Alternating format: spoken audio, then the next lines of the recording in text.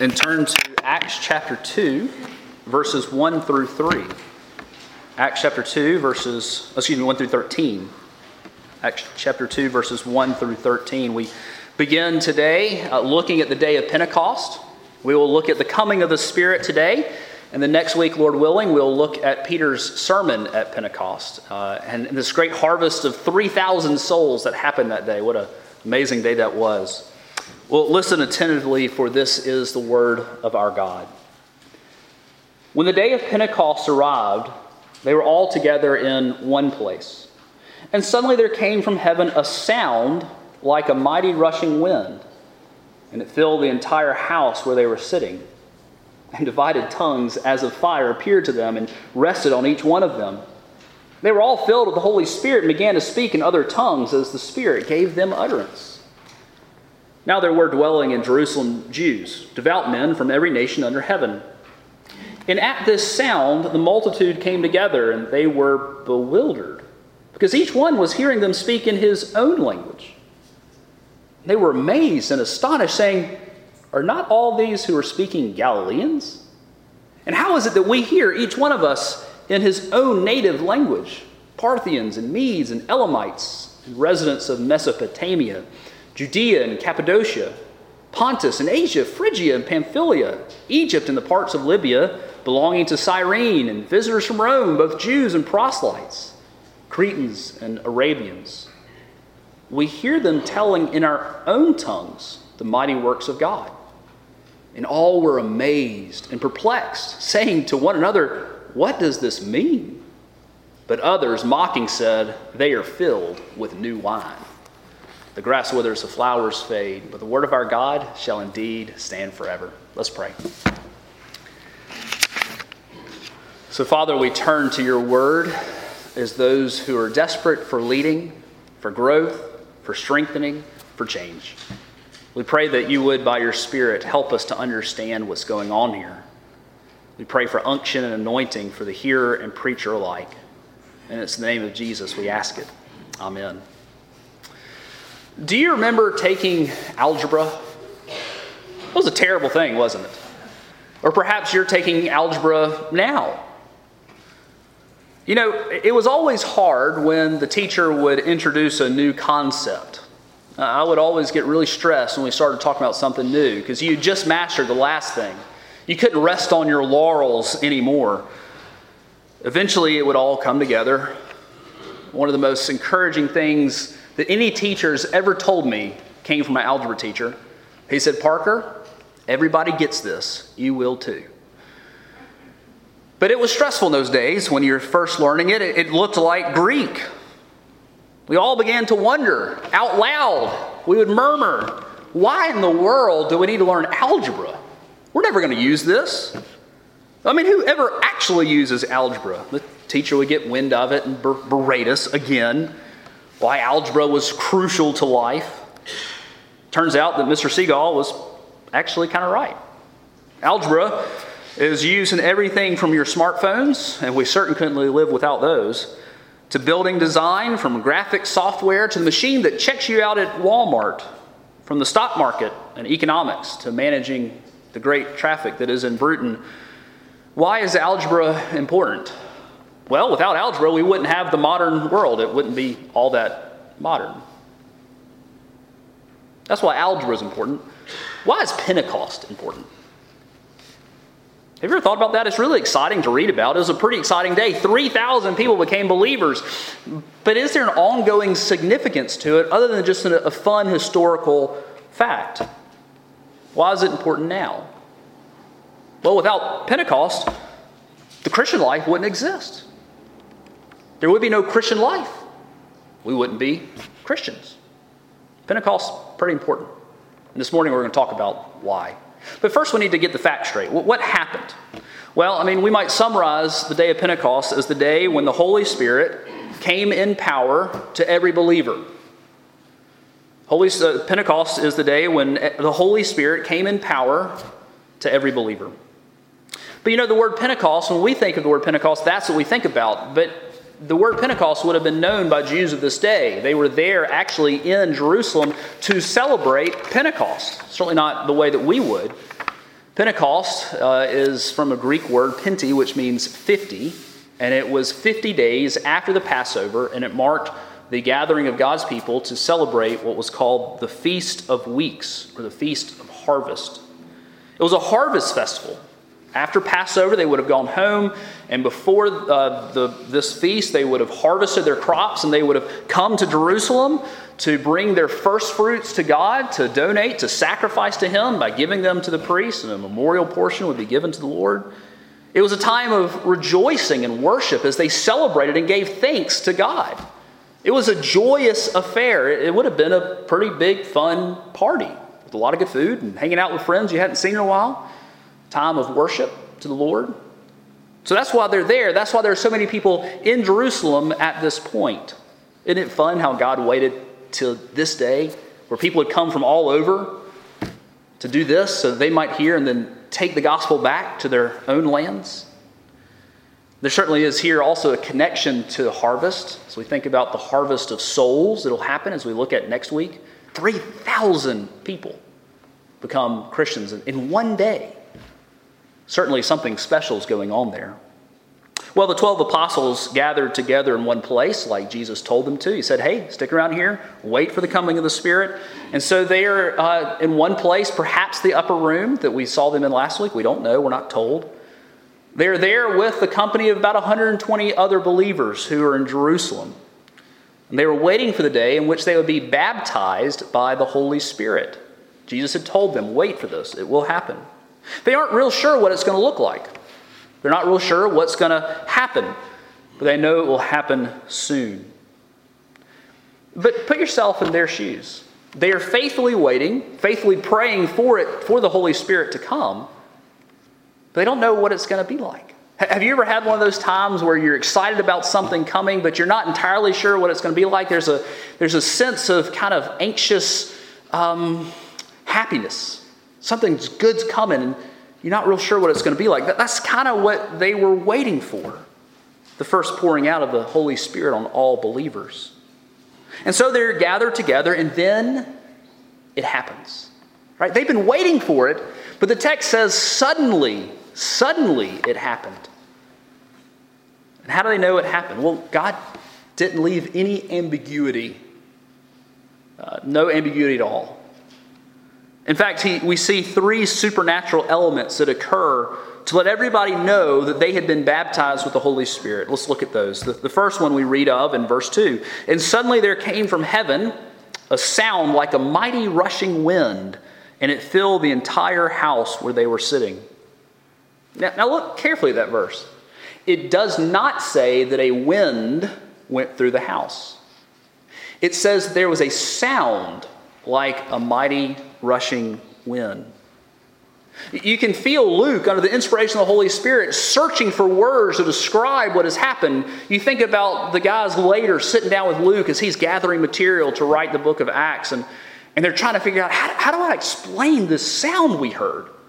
How do you put into words what we experienced? But it certainly fits, this idea of a sound like a mighty rushing wind. Because the word for spirit and wind is the same word in both Greek and Hebrew. Did you know that? That's a fun play on words here. In fact, over in John 3:8, we read this: the wind blows where it wishes, and you hear it sound, but you do not know where it comes from or where it goes. So it is with everyone who is born of the Spirit. You know, we're used to hearing loud sounds, aren't we?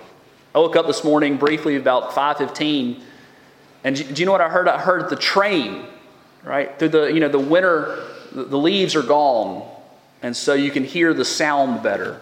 And I heard the train in my bedroom. I'm used to hearing that. So, that's the train. You roll back over. Or to hear the whistle at T.R. Miller. That's how you know it's lunchtime and when to go back. Or the sound of airplanes.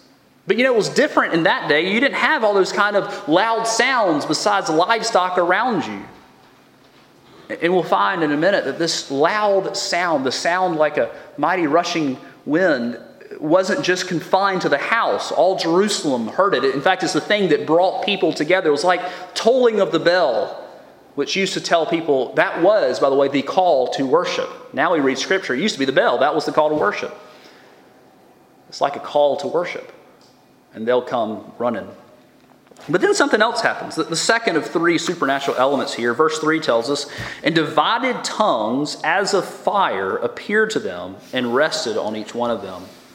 So something like tongues of fire appeared before their eyes in the room, and then it rested on top of their heads. Now, I don't know about you, but before reading and studying for this sermon, I always thought divided tongues meant they had two tongues up here. They were divided, one on one side, one on the other. That's actually not what it means here. The word divided does not mean something split, like the Eastern and Western Division of the SEC, right? Instead, it refers to something being distributed, like pirates might divide the spoil. And so the Spirit comes, and the Spirit, in this form of fire, which does not burn them, isn't that kind of wild and crazy, is divided equally amongst, get this, not just the apostles, but also the regular believers. Isn't that cool? It's not just the religious elite. It's not just the leaders who get the Holy Spirit. Rather, it is all the believers. You would have looked at me and I would have looked at you and said, there's something up here. Right? But why fire? We talked about why wind, but why fire? Have you ever thought about that? Well, fire in the Old Testament often indicated the presence of God. Think about all the times you hear of fire in the Old Testament. A lot of times it's connected with the presence of God. Genesis 15 with the flaming torch, the flaming fire pot, and the covenant that is made with Abraham. Or when you get to the call of Moses, do you remember? Out of the burning bush that was not consumed, the fire. And then the presence of God was made manifest amongst God's people in the Exodus as he led them out by a pillar of fire. And so here, very intentionally, God uses this symbolism of fire to make it known to them and to us that God the Holy Spirit is upon them. Fire reminds us of God's power and holiness and glory. It also points us to the judgment of God and the purifying work of the Holy Spirit. You think about a needle. How do you purify? How do you sterilize a needle? You run it through fire. But John the Baptist told us this day was coming. And I would imagine a lot of folks really wondered what it meant that they would be baptized with the Holy Spirit and fire. I mean, what? I don't know that I want to be baptized with fire. Does that mean I'm going to go through the fire? But over in Luke 3, verse 16, he will baptize you with the Holy Spirit and fire. And that's what just happened. They've been baptized with the Holy Spirit, and the manifestation, the outer manifestation, is fire. I've always wondered how long the fire stuck around. Have you? I mean, did they go to bed at night and not be able to sleep because it was so bright? I mean, how long did it stick around? We're not told those answers. But there's a third supernatural element, and it's found in verse 4. And they were all filled with the Holy Spirit and began to speak in other tongues as the Spirit gave them utterance. This third thing, the third supernatural element, is they began to speak in tongues, other tongues. What does this mean? Well, it's not referring to unintelligible gibberish. Rather, to actual languages that they did not naturally know from growing up or learning. It would be like if all of a sudden I started speaking Chinese, an incredibly difficult language and one I've never studied before, and I spoke it fluently to the point where I could use the actual accent from a particular region. And all of a sudden, the sound of a mighty rushing wind, the fire upon their heads, and then third, they began speaking in other languages. Now, how amazing must it have been to have heard that? It didn't take any effort. It came because they were filled with the Holy Spirit. This word filling means to fill over abundantly. It's not like when you're low on milk and you're trying to give just enough to everybody where you just put a little bit in and even it out. Rather, this is the overflowing cup of Psalm 23. In fact, it's used elsewhere, translated as flood. The Holy Spirit came flooding upon them. Well, you can hide a lot of things, right? But you can't hide this, especially with such a great sound from heaven. And so now Luke zooms the camera lens out a little, and we find that at this point there are a lot of people in Jerusalem from all over the known world. Look at verses 5 and 6. Now there were dwelling in Jerusalem Jews, devout men from every nation under heaven. And at this sound the multitude came together, and they were bewildered, because each was hearing them speak in his own tongue. Devoutly religious Jews lived all over the Roman Empire. They had been dispersed throughout the Roman Empire, and they would have had local synagogues or like churches where they would gather together on the Sabbath to worship. But a lot of folks would come to Jerusalem for educational and religious purposes. But a lot of Jews would actually move back to Jerusalem towards the end of their lives because they wanted to die in Jerusalem near the temple. Well, these people spoke a lot of languages. What would happen if you or I, if we moved to France? We would need to learn the language. Our children would pick it up pretty quickly. And certainly they would grow up speaking it, and their children would grow up speaking it even more naturally. But we would have to know French, but we'd also know English.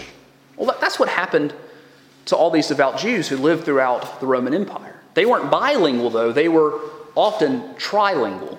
They would know 3 languages. First, they would know Aramaic, which was the Hebrew dialect of the day, and that was because all the religious services, everything in Judaism was conducted in Aramaic.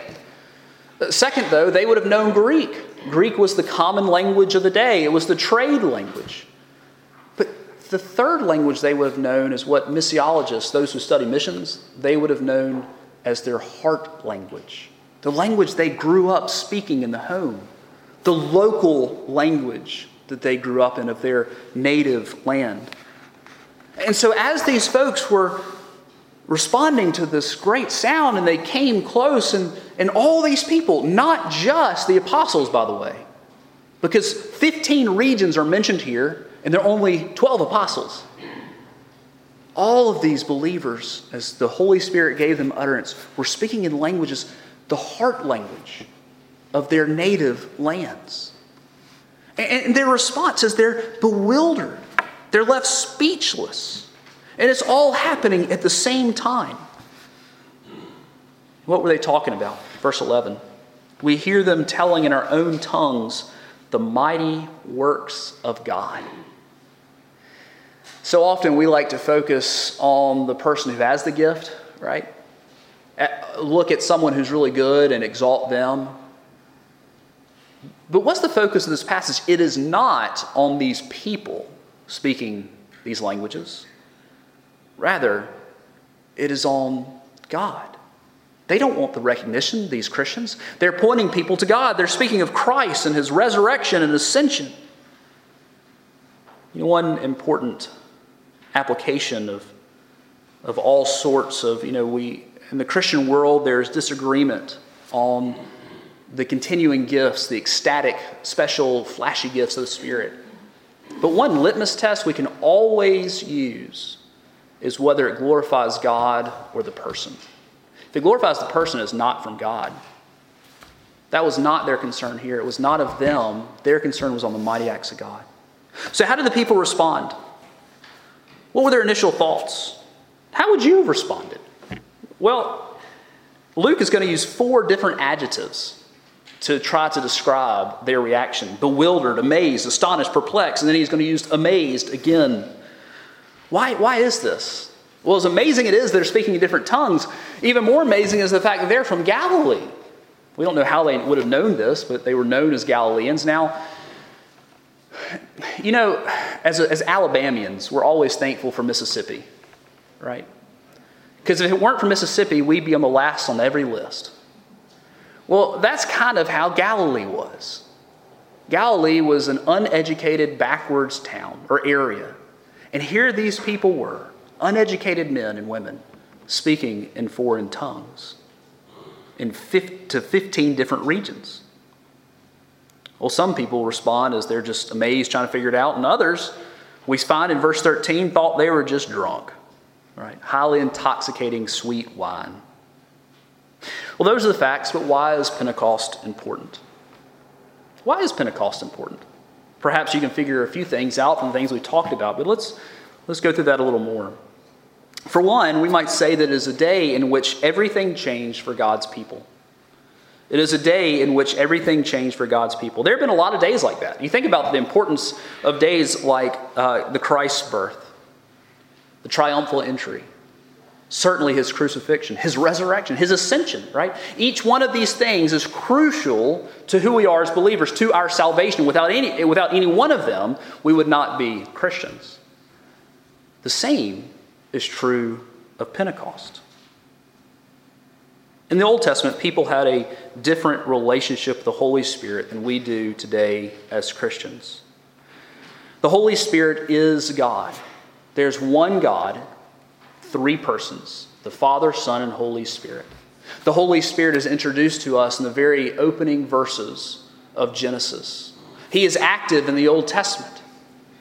But there's a shift. Something new happens at Pentecost. For then, at Pentecost, every believer receives the Holy Spirit indwelling in them. In the Old Testament, often it was just the prophets, the priests, and the kings, those who had been selected for important things, who received the Holy Spirit, and he could be removed, as we see with the issue of Saul, right? But there was coming a day when all that would change. When everyday believers like you and me would have something that our Old Testament saints could only have dreamt of. We're told all throughout the Old Testament this day was coming. But the clearest text is in Ezekiel 36, 25 through 27. Speaking of a future day, God says, I will sprinkle clean water on you, and you shall be clean from all your uncleannesses. And from all your idols I will cleanse you. And I will give you a new heart, and a new spirit I will put within you. And I will remove the heart of stone from your flesh and give you a heart of flesh. And here it is. And I will put my spirit within you and cause you to walk in my statutes and be careful to obey my rules. And at Pentecost, this happened. The believers were baptized with the Holy Spirit. This now for us happens at conversion. When we are converted, when we become Christians, we are baptized by the Holy Spirit. This is one of the things that water baptism points us to. The inward reality of the baptism of the Holy Spirit. What does this mean? It means that God the Holy Spirit comes and He lives inside of us to dwell within us. You know, in the Old Testament, we might say that God's special dwelling place was the temple. Where is it now? I mean, people would travel thousands of miles to come to the temple. Where is God's special dwelling place now? My friends, my brothers and sisters, it is inside you. Don't you remember that the veil was torn in two from the top to the bottom when Christ was crucified? We now have special access that Old Testament saints would just dreamt of, yearning for the day of fulfillment. 1 Corinthians 16:19 says, or do you not know that your body is a temple of the Holy Spirit within you, whom you have from God? We might say that the baptism of the Holy Spirit is the moment in which we are made new, born again, made to be Christians as we respond in faith and repentance. Well, it's not like the Holy Spirit comes inside of us and then just sits quietly. Right? First of all, He is a He and not an it. It is He, the Holy Spirit. Just like we talk about Jesus as He, the Holy Spirit, He. He's busy in our lives. And what is the primary role of the Holy Spirit? What is the primary role of the Holy Spirit? It is to apply to us those things which Christ has achieved for us on the cross. How does what Christ did get to us? Right? It is through the ministry of the Holy Spirit. God the Father sent the Son to redeem us and to atone for our sins. The Father and the Son then sent the Holy Spirit into the hearts of His people to apply to us those things which Christ did for us. The Holy Spirit points us to Christ. He is the one who teaches us from the Word, grows us in God's grace, strengthens our faith, convicts us of sin, testifies to us that we belong to God, calls us into action, restrains our sinful desires, transforms our hearts and minds, reminds us of the words of Christ, equips the church for ministry, grants to us spiritual gifts, and grows us in love, joy, peace, patience, kindness, goodness, faithfulness, gentleness, and self-control. As we think about what the Christian life is, there is no Christian life apart from the work of the Holy Spirit.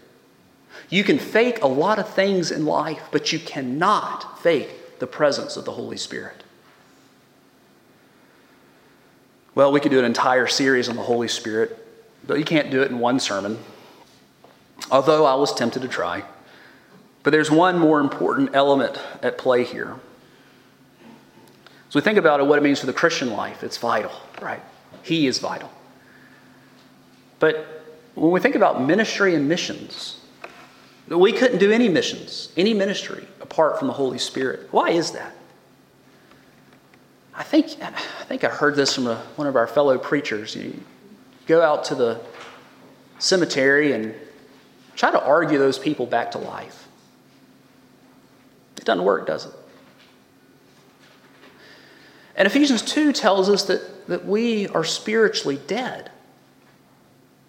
That apart from Christ, we are spiritually dead. And dead people want nothing to do with God. And it takes the Holy Spirit working in our hearts to make us new, to make us born again, born from above. See, Jesus gave the marching orders to the church over in Acts 1 verse 8. But you will receive power when the Holy Spirit has come upon you, and you will be my witnesses in Jerusalem and all of Judea and Samaria and to the end of the earth. Note that Jesus' command that you're going to be my witnesses to the end of the earth was predicated upon, was based upon, was contingent upon, first they would have the Holy Spirit. And this is what we'll see next week. That when the Holy Spirit comes, things just start happening. 3,000 people of devout Jews, many of whom may have been part of the crowds that cried out, "Crucify him," right? Who helped kill the author of life. How do you change someone's heart from killing Christ to calling upon his name for forgiveness? Well, it's got to take the Holy Spirit. When I was in seminary, I worked at a Baptist church running their gym. And one day my boss called me and said, "Hey, in about an hour, I need you to keep the scoreboard and keep the stats for the Baptist men's church basketball game." Now, I'd seen these men practice, and you didn't want to mess up anything that had to do with their basketball game. Now, I knew how to run a scoreboard, but I'd never kept stats before. And these men didn't just keep the bare number of stats. They had one of those long log books with all the stats: field goals, free throws, rebounds, assists, steals, blocks, turnovers, and the like. I was saying, we're in trouble. Well, I didn't know any of that stuff. Thankfully, she got someone else to do it. But if I'd had enough time, it was just a matter of knowledge. I could have done it. When it comes to ministry without the Holy Spirit, it's not a matter of knowledge. It's a matter of inability. It would be like telling a paraplegic to go climb Mount Everest. Without the Holy Spirit, there is no ministry. There is no ministry. The Holy Spirit is the one who converts us and makes us alive. And when we share the gospel with people, we have freedom that comes from that, don't we? Because ultimately it is the Holy Spirit working with, through, and even against our efforts to bring other people to a saving knowledge of Jesus. That's a great thing to pray, that the Holy Spirit would move in someone's heart, to quicken them, to make them alive. Well, as we end, let me say this, that because of this, because of the regenerating work of the Holy Spirit, it means there's hope for anyone and everyone. There really are no degrees of deadness. People who are spiritually dead are spiritually dead. There are no degrees of deadness. And the Holy Spirit has the power to make the dead, spiritually dead, alive. It doesn't matter what you've done. It doesn't matter what kind of guilt and shame you carry. Christ has paid for the guilt and shame of his people. It's been dealt with. May the Holy Spirit work in your heart. As He shows you your sin, may He show you the loveliness of Christ. May the Spirit move powerfully in our midst. Let's pray. Oh, Father, we thank You for sending the Holy Spirit, for uniting us to Christ, for applying to us those things which Christ did for us. Oh, Lord, we pray that by Your Spirit You would do a great work in our midst. For those who don't know You, that today would be the day of their salvation. For those who are running, that this might be the day of their turning. And Father, that we might know You better and love You more. We are dependent upon You, and it's in the name of Jesus we ask it. Amen.